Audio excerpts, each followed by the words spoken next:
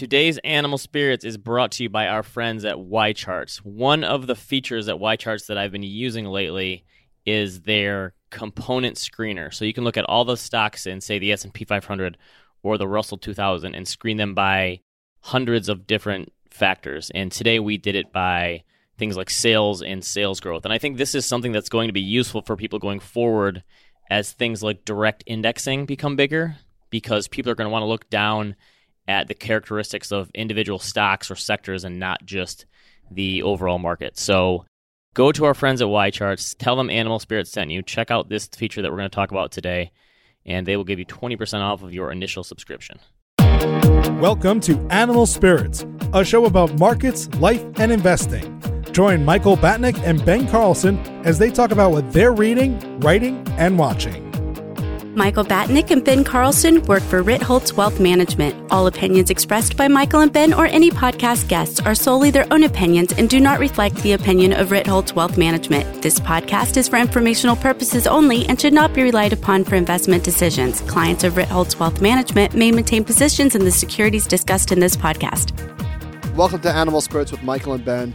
It's Tuesday morning. We're recording this during the epic melt-up in Tesla. And CNBC read an article or a tweet or whatever. Ron Barron, the investor Ron Barron, was on Squawk Box this morning talking about Tesla. And he said something that I think is pretty out there. He sees Tesla getting to $1 trillion in revenue in 10 years. Of course, no company has ever done that. For comparison, Walmart, which sells everything to everyone, did $520 billion in the last 12 months. In order for Tesla to get to $1 trillion over 10 years from their current base, which is $24 billion or so, they would need to compound their top line at 45% a year. Again, something that from this base, I would imagine has never been done. So here's what happens. You see that headline and the knee-jerk reaction, myself included, is to dunk on it, right? Oh my God, this is insane. Are you kidding me? What an idiot. What a moron. Well, this guy, Ron Barron, bought 1.3 or 6 million shares of Tesla, spent $350 million-ish. That's his average cost. And now those shares are worth, I forget what I said, over $1 billion. Holy moly. So you're saying he was right about the past, he's going to be right about the future. Is that your claim? It's just funny how the knee-jerk reaction is to dunk on the tweet, but like really, oh my God, the joke's on us, or I guess not really, but he crushed it. Tesla is a perfect example of sometimes the intelligent money is the dumb money. And the intelligent money has been telling us for a long time, Tesla is going to zero. It is a bankrupt company. The financial statements are cooked. They're never going to be able to hit any of their targets, and yet the stock continues to rise. The crazy thing to me about all of this, and there's a lot, is that it already crashed. In other words, Josh said, listen, if you want to short this thing, don't short it on the way up. Short it on the way down as it's cascading towards zero. Obviously, you can't know that. But the point is, Tesla already broke. Like in 2019, it was in a 50+% drawdown. And you thought, at least a lot of people did, okay, here's the death spiral. And then, out of nowhere, it did this. And to your point about the sales thing, so let's say Ron Barron is right. And best case scenario, Tesla goes bananas. So you looked at Walmart is the biggest company by sales, like $520 billion. The next biggest one is Amazon. This is just in the S&P 500. And out of all the 10 biggest companies in terms of sales last year, the biggest grower by far was Amazon at 20%. These companies are way bigger. And I looked at how many companies in the S&P actually had their sales increase over the last 12 months by 45% or more. There were 10 companies. And the biggest one by revenue was EOG Resources, which is like $17 billion in revenue and a $42 billion market cap. So these are all much smaller companies. They're all in like the $10 to $15 billion range. Well, here's a path. On the surface, given what the numbers that you just described, it seems impossible that this could happen. But here's the path. Elon finds a hidden planet where there's 17 Chinas with huge demand. And boom, gigafactories, the whole thing. He's going to build ghost towns on Mars. So even this, listen to this. So Toyota, GM, Ford, and Chrysler, which is now owned by Fiat. So I guess it's Fiat Chrysler or whatever. In the last 12 months, those four combined have done $700 billion in revenue. So those are the biggest car companies. I guess you could add Daimler and it'd be closer to $1 trillion. So you're telling me there's a chance. So $1 trillion in sales would mean Tesla would literally take over the entire car market. So the way that my favorite case of this in terms of trying to bring this to reality is Michael Mauboussin always talks about having a base case. And I think Amazon is probably the one that has completely destroyed the base case in a lot of ways in terms of growth in every metric. But you take the base case and figure, has a company ever done this in the past? And if they haven't, that doesn't mean it's impossible, because impossible things happen in the markets all the time. It just means it's really, really tough. And the run in Tesla, regardless of whether this company ends up changing the world or just doing nothing, we talked about a short squeeze 2 weeks ago on our podcast was titled Short Squeeze on January 22nd. It's up 60% since then. So what do you call this? I guess it's got to be a melt up. I can't. So YCharts has this feature that shows the percentage of shares that are sold short on Tesla. And as of January 15th, that's the last date they have it updated through, it was 13%, almost 14%. And it was 25% at the end of May, which is right when this thing started cooking. And it's up 400% since then. I would love to see what the data is going to be at the end of January, because that's got to be a huge, huge part of it, just people covering. And obviously people are jumping in, because what is this? Someone posted about how Robinhood people are buying in now. Someone tweeted that 4,000 Robinhood traders bought Tesla for the first time above 700, and everyone says, oh, these stupid millennials. Do you think that, did Einhorn add to his Tesla shorts, or am I making that up? He's been short for a long time, correct? Tesla and Netflix, I know. Don't moves like these, it has to just be short covering, in large part. No, but there has to be an element of buying here too, don't you think? This is a melt-up that's so big that there has to be an element of, this seems like the first piece of euphoria that I've seen in the market that is actually like, whoa, this is kind of crazy to me. Well, okay, I don't know. I guess it's impossible to tell. But getting back to your point about that tweet, 4,000 Robinhood traders just bought Tesla for the first time above $700.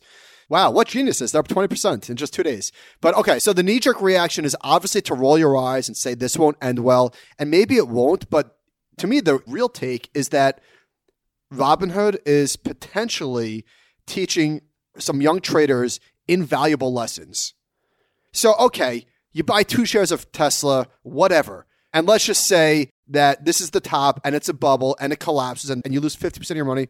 Fine, let's just say that happens. Okay, so what? And these people probably bought like fractional shares of it. Who cares?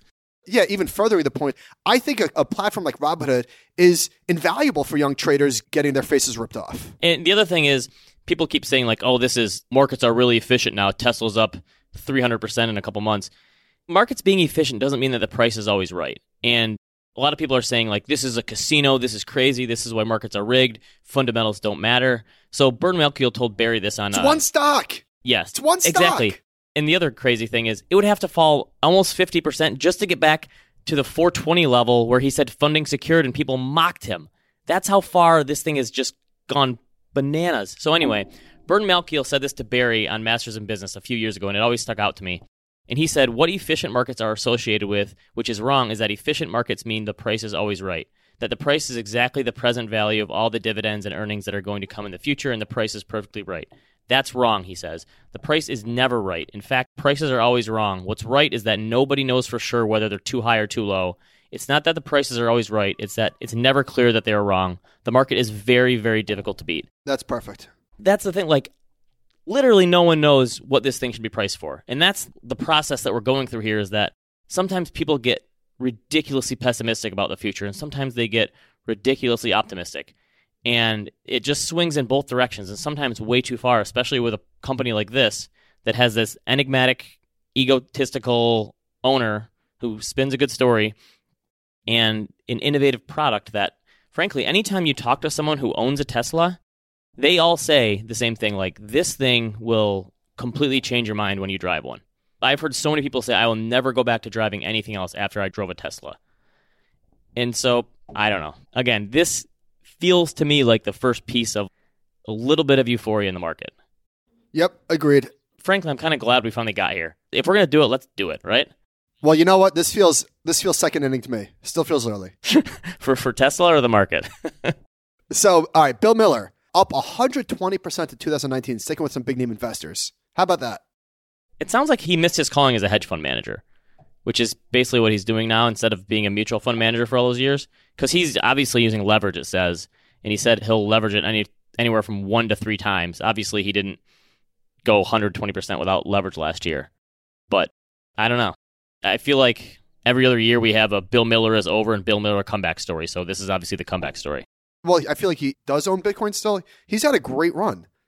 Obviously, he got killed in the crisis, and his reputation was much maligned, and the 15-year record was in question, and how much of it was luck and skill. And being portrayed buying Bear Stearns in the movie The Big Short wasn't a great look. But yeah, so people actually, since he retired, his track record has been phenomenal from the sounds of it. Yes. All right. Another big name investor was in the news this week, as he has been for much of the past few years, mostly on the thought leader side, this time on the, I guess, fake news side, Ray Dalio. So there was a profile of him in the Wall Street Journal again. And I think I'm Team Dalio on this one. This felt sort of like a hit piece. It was a little hit piecey, but he invites this stuff, don't you think? In some ways, with his management style, the way that he manages and the way that he tells people, like, this is obviously people within his firm are reaching out to the Wall Street Journal and giving these stories. I mean, honestly, if you got this stuff as a Wall Street Journal reporter, would you not put it out there, whether it's a hit piece or not? So yes, I think some of the stuff, did we really need to know this stuff about him? Probably not. The tweets and the headlines was all about Putin. That was immaterial. Yes, but again, if someone from inside Bridgewater came to you as a reporter and told you that stuff, would you not put it out there just because it would make a big... Obviously, that's not the greatest, most useful financial news, but if someone gave that to you, and obviously it came from someone internally that has a beef with him, wouldn't you use that? So I don't know if I really... It's obviously a hit piece, but I think when you get to that level, you have to expect this stuff. I wasn't a huge fan of his retort on LinkedIn where he said that basically all financial news is fake news. You can take umbrage with something that's written about you without saying that the entire Wall Street Journal is fake news. Well, okay, fine, fair. But I thought the piece was not that fair, talking about his 2019 performance, which was pretty rough. And when I say his, I mean Bridgewater's, which he has said he's really not running anymore, that he has backed off. He denies their claims. They kicked ass in 2018. So I feel like that was mentioned, but I don't know. This is what I did find interesting that he wrote in his LinkedIn piece. He said... By the way, still hilarious that he's writing on LinkedIn. I don't know why. I think it's hilarious that his blog is on LinkedIn. I did not see Ray Dalio transitioning to Tony Robbins, but here we are. He wrote, the Wall Street Journal and other publications don't have investigative journalists write complimentary articles on people because those articles don't sell, which is why our country has no heroes. And I think there's a lot of validity there. Here's my take on this. I think in the past, that's all there was is puff pieces. That the financial media was they were the cheerleaders. And after the crisis, they got caught with their pants down, like most people did. And they decided after that, we're not getting caught again. We're going to be skeptical. And so the financial news media has been very skeptical for the past 10 years about everything.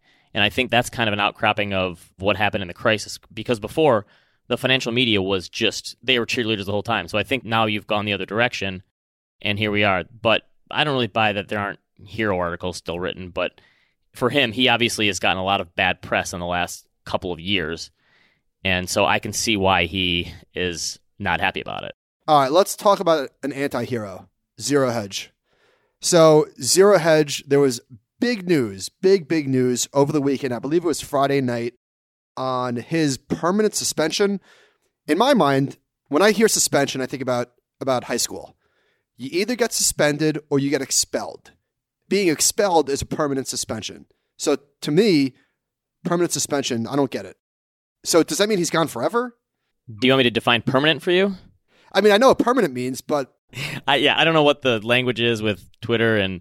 All right, so I don't even really know what happened. There are some conflicting reports that he was suspended because he was spreading false information that the coronavirus was started by a Chinese scientist and he was transmitting the person's information, but then he says that, or they say that this information was already out there. So there's a lot of conflicting reports, but I think the important thing is that people were outraged.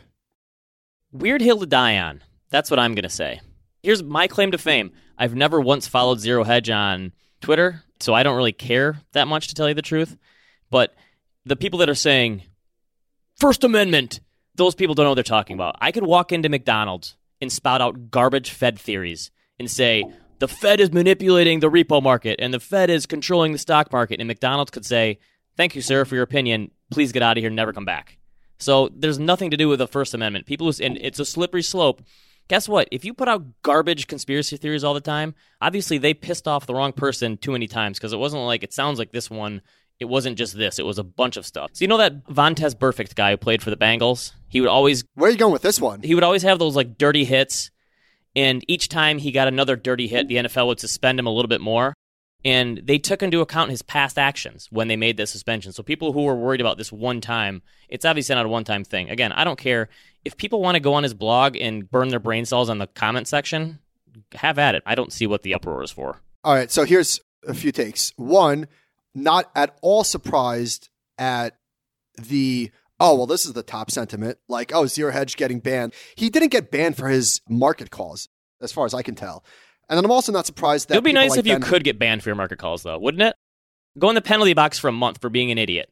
The least surprising thing is that Ben Hunt is outraged. Absolutely beyond outraged. Not surprising. And I'm not surprised that they're outraged. I think I understand their mentality, that this is a slippery slope, that this is how democracy dies, that the technology firms are silencing their critics. I understand that mentality, even though I disagree with it.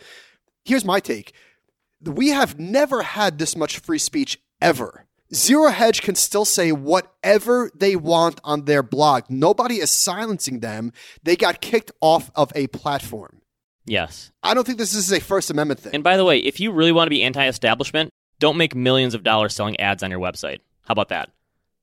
I don't know. I've never gotten it. The people that like stand up for it are the same people that say, ignore the noise, but why can't we listen to Zero Hedge? That contradictory thing for some people to me is, I don't really... I disagree. I think there's very little Venn diagram overlap between those two camps. Okay. You're the guy that says ignore the noise, and you don't follow Zero Hedge. That's what I'm saying, but there's a lot of people who spout that stuff. And so Ramp Capital tweeted out there, put a post about after the Kobe Bryant stuff about being first, and he put out this clip from Denzel that has been shared widely before about the race to be first. And it's an interview, and Denzel talks about how it's another sort of slippery slope, that the fact that we just like to get news out there first instead of sitting back and thinking about what's going to happen. This hit close because I feel like we're definitely guilty of this, at least in terms of like the sharing the content, and it can feel so exhausting. And I'm sure our listeners are like, oh, for fuck's sake, like more recommendations. So I'm sensitive to the fact that it's so overwhelming. And there's definitely something to this. So in other words, if we didn't have this podcast, there's no way that we would be consuming as much as we do. But we feel like it's sort of not our job, but like this podcast exists because of all the content that we consume, right? I didn't know you were going to throw us under the bus there, but but my take is though, like, by the way, yes, I do have recommendations later. But some of the blame has to go on the audience at some point. 24/7 news cycle and getting stuff out there. And guess what? If people in the past could have gotten news out faster, they would have. And that's not newspapers in the past always got it right. No, the audience wants this stuff. This stuff wouldn't be made and advertisers wouldn't spend money if the audience wasn't consuming it. Some of the blame has to go on the audience. Did you blame home purchasers for ninja loans, sir? Oh, wow. Good one. No, come on. See, I mean, nope. Obviously these people know human nature better than the humans know themselves, of course. But, I mean, it's not like in the past things were always right. Remember the headline that said, do we beat Truman or whatever with the presidential because they tried to rush it out and get the headline out and it was wrong? In the past, people didn't get stuff right all the time either. It's just there wasn't as much of it to consume. And now we have this fire hose. So I think some blame has to go on the audience. I wish there was a way to help people filter better, but if they want to... I want to be on record. I'm on the other side of that take. Okay. And if people want to consume Zero Hedge, he hasn't been canceled from the internet. You can go to his blog. But if Twitter bans them, honestly, I don't care if it's on it or not, but I'm not going to partake either way. So another Twitter beef last week was George Perks got into a debate with the Northman Trader guy. What's his name? Sven. He's been a perma bear for, I don't know, since he was born, I guess. I think he says he's not a perma bear. He doesn't identify as one. How many perma bears ever identify as a perma bear? No one who is a perma bear has ever said, I'm actually a perma bear. Because that'd be right? Of course. Of course they're going to say that. I'm not a perma bear. I'm realistic. Yeah. I'm not bearish on the price, just the world. But it kind of led to a thing about, are recessions good or are they bad? And George's point was, there are way too many people out there that are rooting for a recession, and the other side of a recession is not good for a lot of people, especially on the lower middle class of the income scale. They are the ones who get hit the hardest when we have a recession. So the fact that the Fed has done all they can to prevent a recession, that's not something people should be mad about. They should be applauding that. And that was the crux of the argument, correct? Yes, that was a good summation. I guess what people like Sven are saying, whether or not they truly think this, it's almost like a virtuous thing. They're saying the Fed is propping up assets to heights that we've never seen before, such that the next recession is going to be so much worse because they've prolonged it. That's their argument. Right. If we don't have a crash now, we're going to have a crash later. That's the argument. Exactly. I get some of the hatred. I don't get it all. I taped a podcast last week with a guy named Ted Richards in Australia, who's a fund manager and advisor down there. And he said, should we be getting worried in Australia because we're going on our 28th or 29th straight year of an expansion? And I've seen some stories about that. I feel like it's still probably, for a developed country, doesn't get enough publicity. The fact that they've gone that long, and obviously they're not as diversified an economy as the U.S., but we're in our longest period already. What's stopping us from going a little longer? And would it really make things that much worse? The Australia example is it helps to have China be your biggest trade partner. Yes. That's a nice luxury. But I guess the question is, do booms have to bust? And I don't know. Booms have to bust, but do we have excesses? That's the thing. Excesses are what cause the other side. Right. So it's been the first decade ever, but we're in a so much more mature economy. I know, famous last words, but seriously, the standard deviation of GDP, like, we're not booming. This is not a boom, so it doesn't have to bust. Now, that's the economy. You could easily make the case that the stock market is booming, and that has to bust. So maybe two separate things. So I went to Atlantic City for the Super Bowl, and we stayed at a casino called Oceans. It used to be Revel. So I feel like Revel opened and closed in like 3 years. And as I'm walking around, the city is so depressed. And either in the next recession or in 10 years, these casinos will all be gone. I think that's like a reasonable, knowing nothing. I mean, I could be way off, obviously. But there was, again, I know it's a Sunday and maybe people don't travel for the Super Bowl, but like there were sections of the casino that were just closed off. There was machines all over the place. So I'm thinking, for this casino specifically, what did the investor pitch deck look like? In other words, who bought this casino? Like, who were the investors? Because the same casino in a different name was just built. It's beautiful, gigantic, beautiful building. Couldn't make it. So why did the new investors think that? I don't know. The whole thing which just blew my mind. Nucky Thompson was the buyer, actually. Yeah, very depressing scene. Here's what I'm driving at. Maybe the sports book keeps it alive. So there was a tweet showing that preliminary numbers from state gaming regulators showed that patrons bet $54 million at the New Jersey casino, and the payout was $58 million, meaning they lost money on that, which is sort of funny. But okay, so as I sat down to play blackjack, as I always do, I was betting $25 hands, and $25 in the scheme of things, not a lot of money, but as I sit down and as I'm playing, my heart starts beating out of my chest. And the blackjack feeling is one of the greatest feelings on earth, is it not? So I'm like, okay, this is pure adrenaline. What is going on? It's not a lot of money, but it's like I'm living and dying on these $25 chips. So this had me thinking about an article that I wrote or a post that I did last week about people who say I'll never sell. And it's really hard to write posts like this when you're overgeneralizing to such a large degree. And I think the point I was making was that it's easy to tell yourself that you'll never sell, to think, listen, I could take a 30% drawdown, big deal. But the point that I think people are missing is that stocks don't fall 30% for no reason. They fall 30, 40, 50% because things are seriously bad. And that's the thing that people are, I think, failing to realize. So we got an email and somebody said, by Michael's definition, I am an average investor. My wife and I have contributed regularly to our retirement plan, made additional investments, and have only sold when there was a financial need. We have never changed our investments based on market conditions ever. And now here's the point. You guys say all the time that most people freak out and want to sell when things start tanking. But is this true of most average investors? What percentage of these folks actually tinker with their 401ks when things start to slide? Do you have any numbers, or is this just anecdotal? You should do a survey to find out. LOL. So, okay, I want to be very clear here. I don't think that everybody freaks out when the market falls. I think that there's plenty of people who understand that this is money that they can't touch. So I don't want to misrepresent the fact that the average investor needs a financial advisor because they're not equipped. Like, I don't subscribe to that. I really don't. But the experience that I had at the poker table just gave me a little reminder that when the money is on the line, your brain starts doing funny things. Yes. And some of that stuff you can't really help. And obviously, when stocks do fall, someone is selling or someone is not wanting to jump in, and sellers are overwhelming the market. So obviously, it is happening.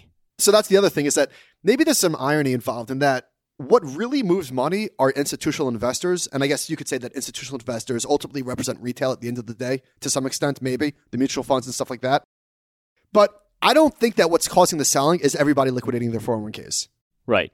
Yeah, it's more short-term money, probably taxable in a lot of cases, and it's a lot of professionals as well that are moving things around. So the irony is that maybe it's the professionals freaking out, not the retail investors. So as I'm driving to Atlantic City with my friends, the conversation comes up about politics and markets, and my friend says, and again, just anecdotal, whatever. So take it with a grain of wheat or rice or whatever grains we're talking here.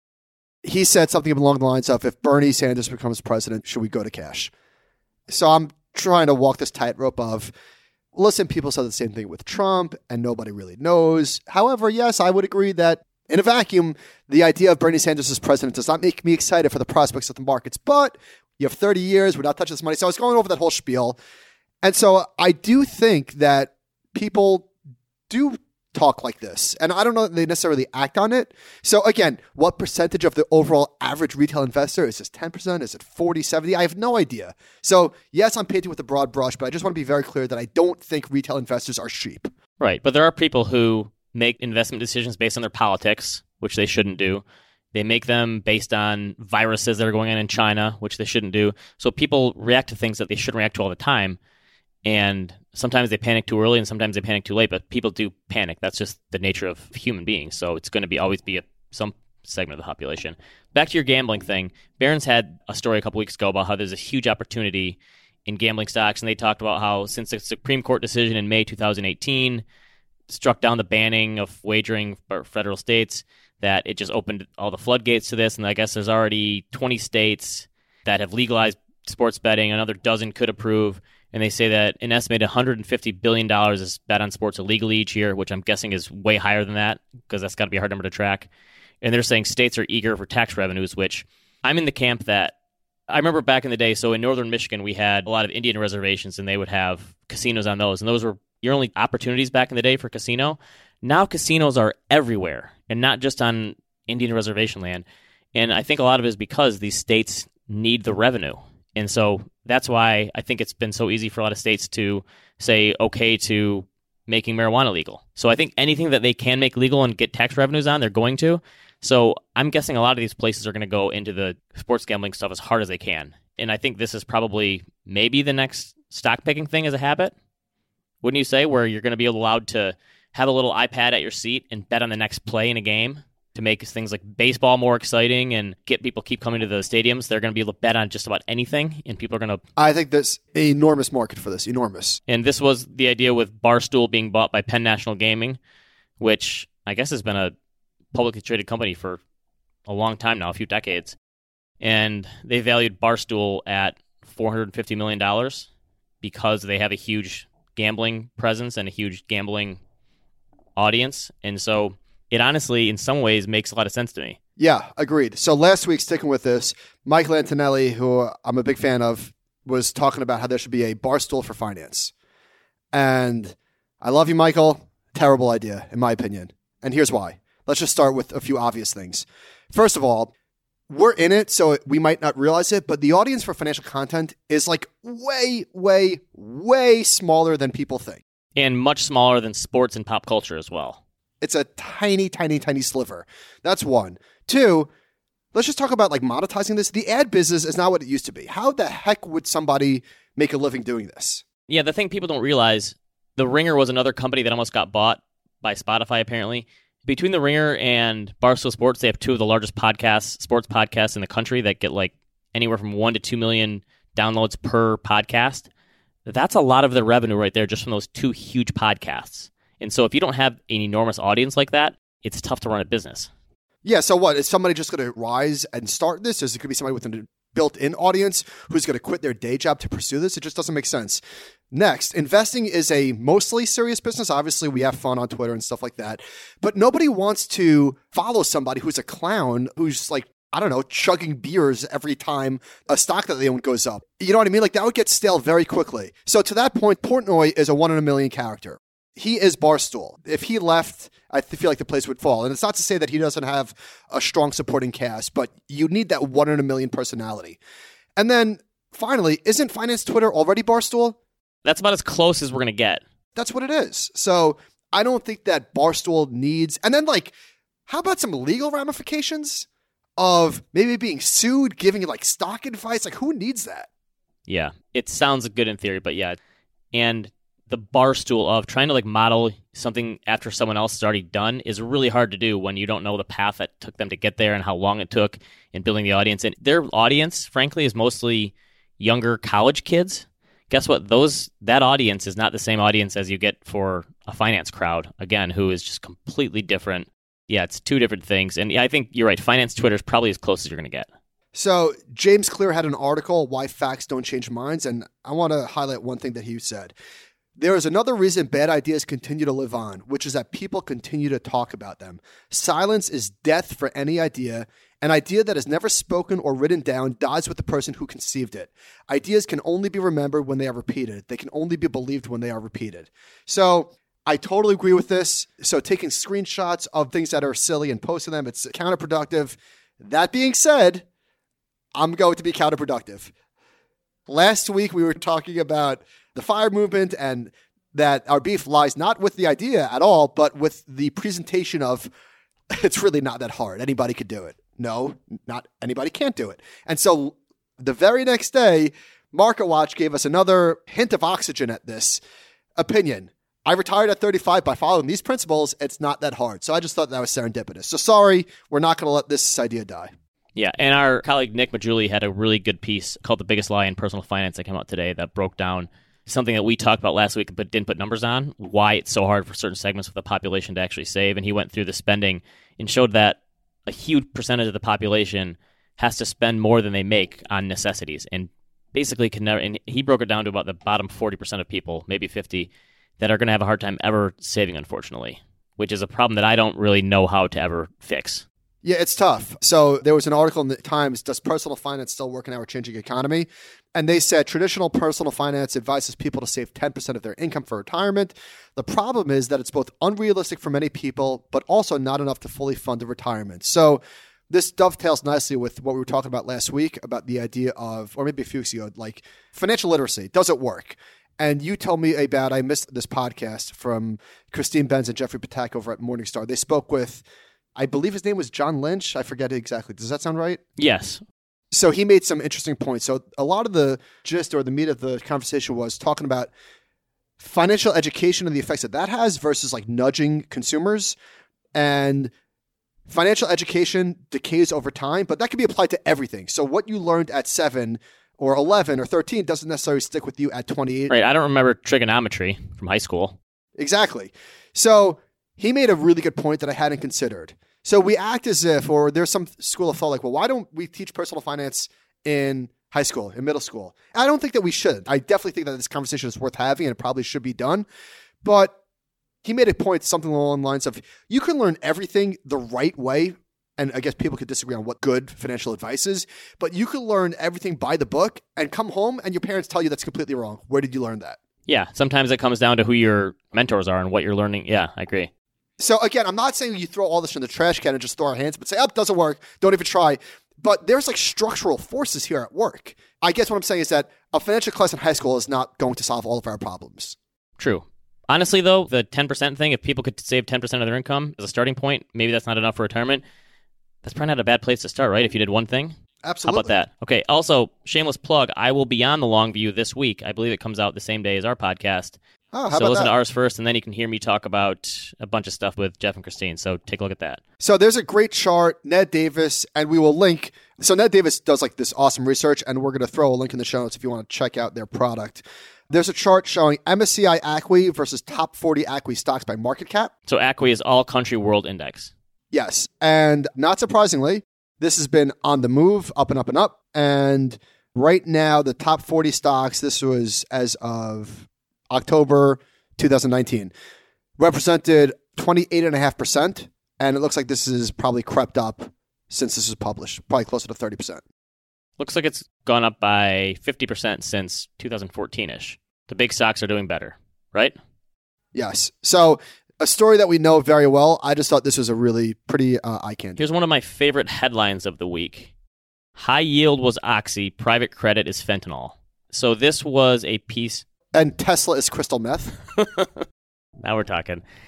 So this is a piece about the private equity industry. It's by Dan Rasmussen and Greg Openshain. And Dan has been on the compound before talking to you and Barry about private equity. And obviously, they are anti-private equity, and they've tried to give some evidence for that, but just put that out there before we talk about it. But they talk about how there's just been this huge inflow into private equity, but that has also coincided with this enormous outcome of this growth in private credit funds, because a lot of the banks aren't giving these private equity funds the leverage they need and the debt capital they need to buy these firms.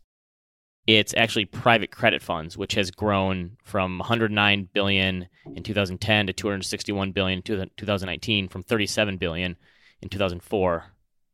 And there's currently 436 of these funds, up from 261 5 years ago. Their main point is that a lot of these funds that are providing the capital for private equity are doing so in a not great way, and it's crappy credits, basically. And one of the ways that they tried to show how just because you invest at a higher interest rate, it doesn't always work out.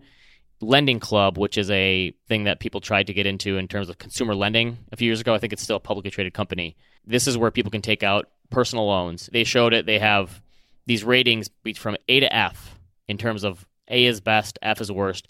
And A would be an average interest rate of 7.1%. F gets up to 26%.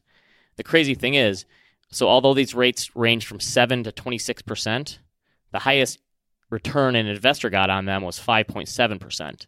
And actually, the highest rated interest rate, people were paying 26%, got the lowest return at 3.1% because there's so much defaulting going on. The point is that taking more risk, and just because you're getting a higher interest rate doesn't mean you're actually going to get more return. So sometimes, especially in the fixed income world, more risk does not equal more return, which is an interesting way of looking at it. I'd never seen this graph before.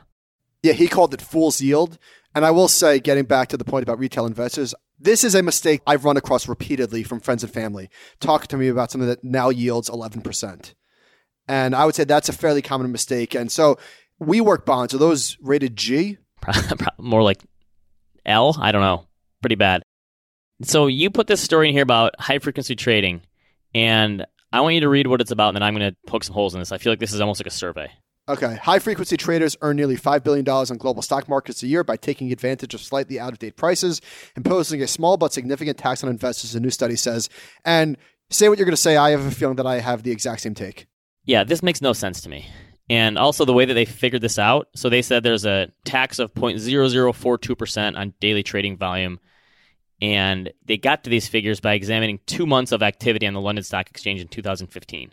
Well, to me, this is like showing the assets without showing the liabilities. You're only showing one side of the ledger. So what have HFTs done in terms of spreads and making markets function quicker? Yes, the bid-ask spread. And so maybe you look at this $5 billion as a tax as their fee for making markets work better. And a matter of fact, there's a really cool chart that shows the financial chunk of meat that the financial services industry takes out of the U.S. economy. And it hovers between, I think, 2 and 3% a year, which is something that I've heard Michael Kitces talk about in the past. But we'll link to this in the show notes. It's a really cool chart. So, yeah, there's a cost of doing business sometimes. And do high-frequency traders, are they necessary? Probably not. It would be interesting to see what would happen if they are all of a sudden shut off. Like, what would happen to the liquidity in the markets, I guess. May 2010? Yes, flash crash. Okay, here's another survey that I just really don't believe. So this was on CNN, and they said last year Americans visited the library more than they went to the movies, live sporting events, museums, concerts, amusement parks, and casinos, according to a Gallup poll. U.S. adults reported taking 10.5 trips to the library on average in 2019. No way. Right? There's no way that number is correct. Did they survey librarians? Yeah. A sample of 1,025 random adults. Not buying it. There's no way people are going to the library 11 times a year. I'm sorry. Not buying it. All right, listener questions. What do we got? Would I be better off investing in private equity common stock, i.e. BlackRock or KKR, than the private equity funds themselves? You'd probably be better off working for a private equity company and earning 2 and 20. How does that sound? Obviously, we don't know.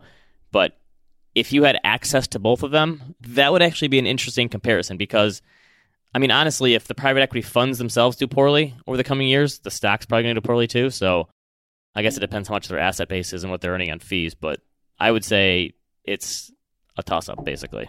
Would like to hear your perspective on cryptocurrency potentially having some sort of inverse relationship to the market.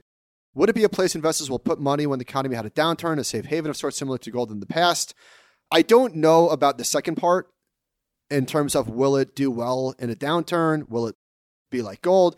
What I do feel fairly confident in saying is that it is a fantastic, might be too strong of a word, maybe the ultimate diversifier in the sense that it, as far as I can tell, has nothing to do with what stocks and bonds do and traditional assets. So not saying that it's going to go up. I have no opinion there, but I will say that it can offer substantial diversification benefits potentially if you are the type of person that can monitor this and rebalance into the pain and those sorts of things. The correlation thing, it wouldn't necessarily have an inverse correlation, but if you had a correlation of -1, that would mean when stocks go up, Bitcoin will go down. When Bitcoin goes up, stocks go down. So I don't think it certainly has that.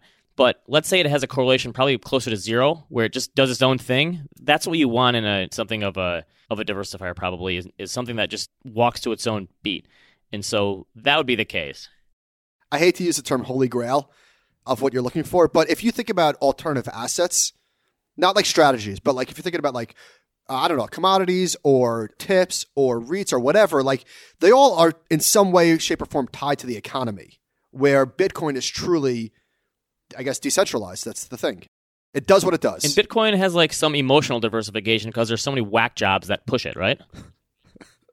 How about that? All right, recommendations. A little behind you, but I watched Parasite a couple weeks later. I really enjoyed the movie just because it was so unique and different. And it was also a really interesting take on class warfare in some ways. Do you think this is the kind of movie they'd remake in the U.S. since it was done in South Korea?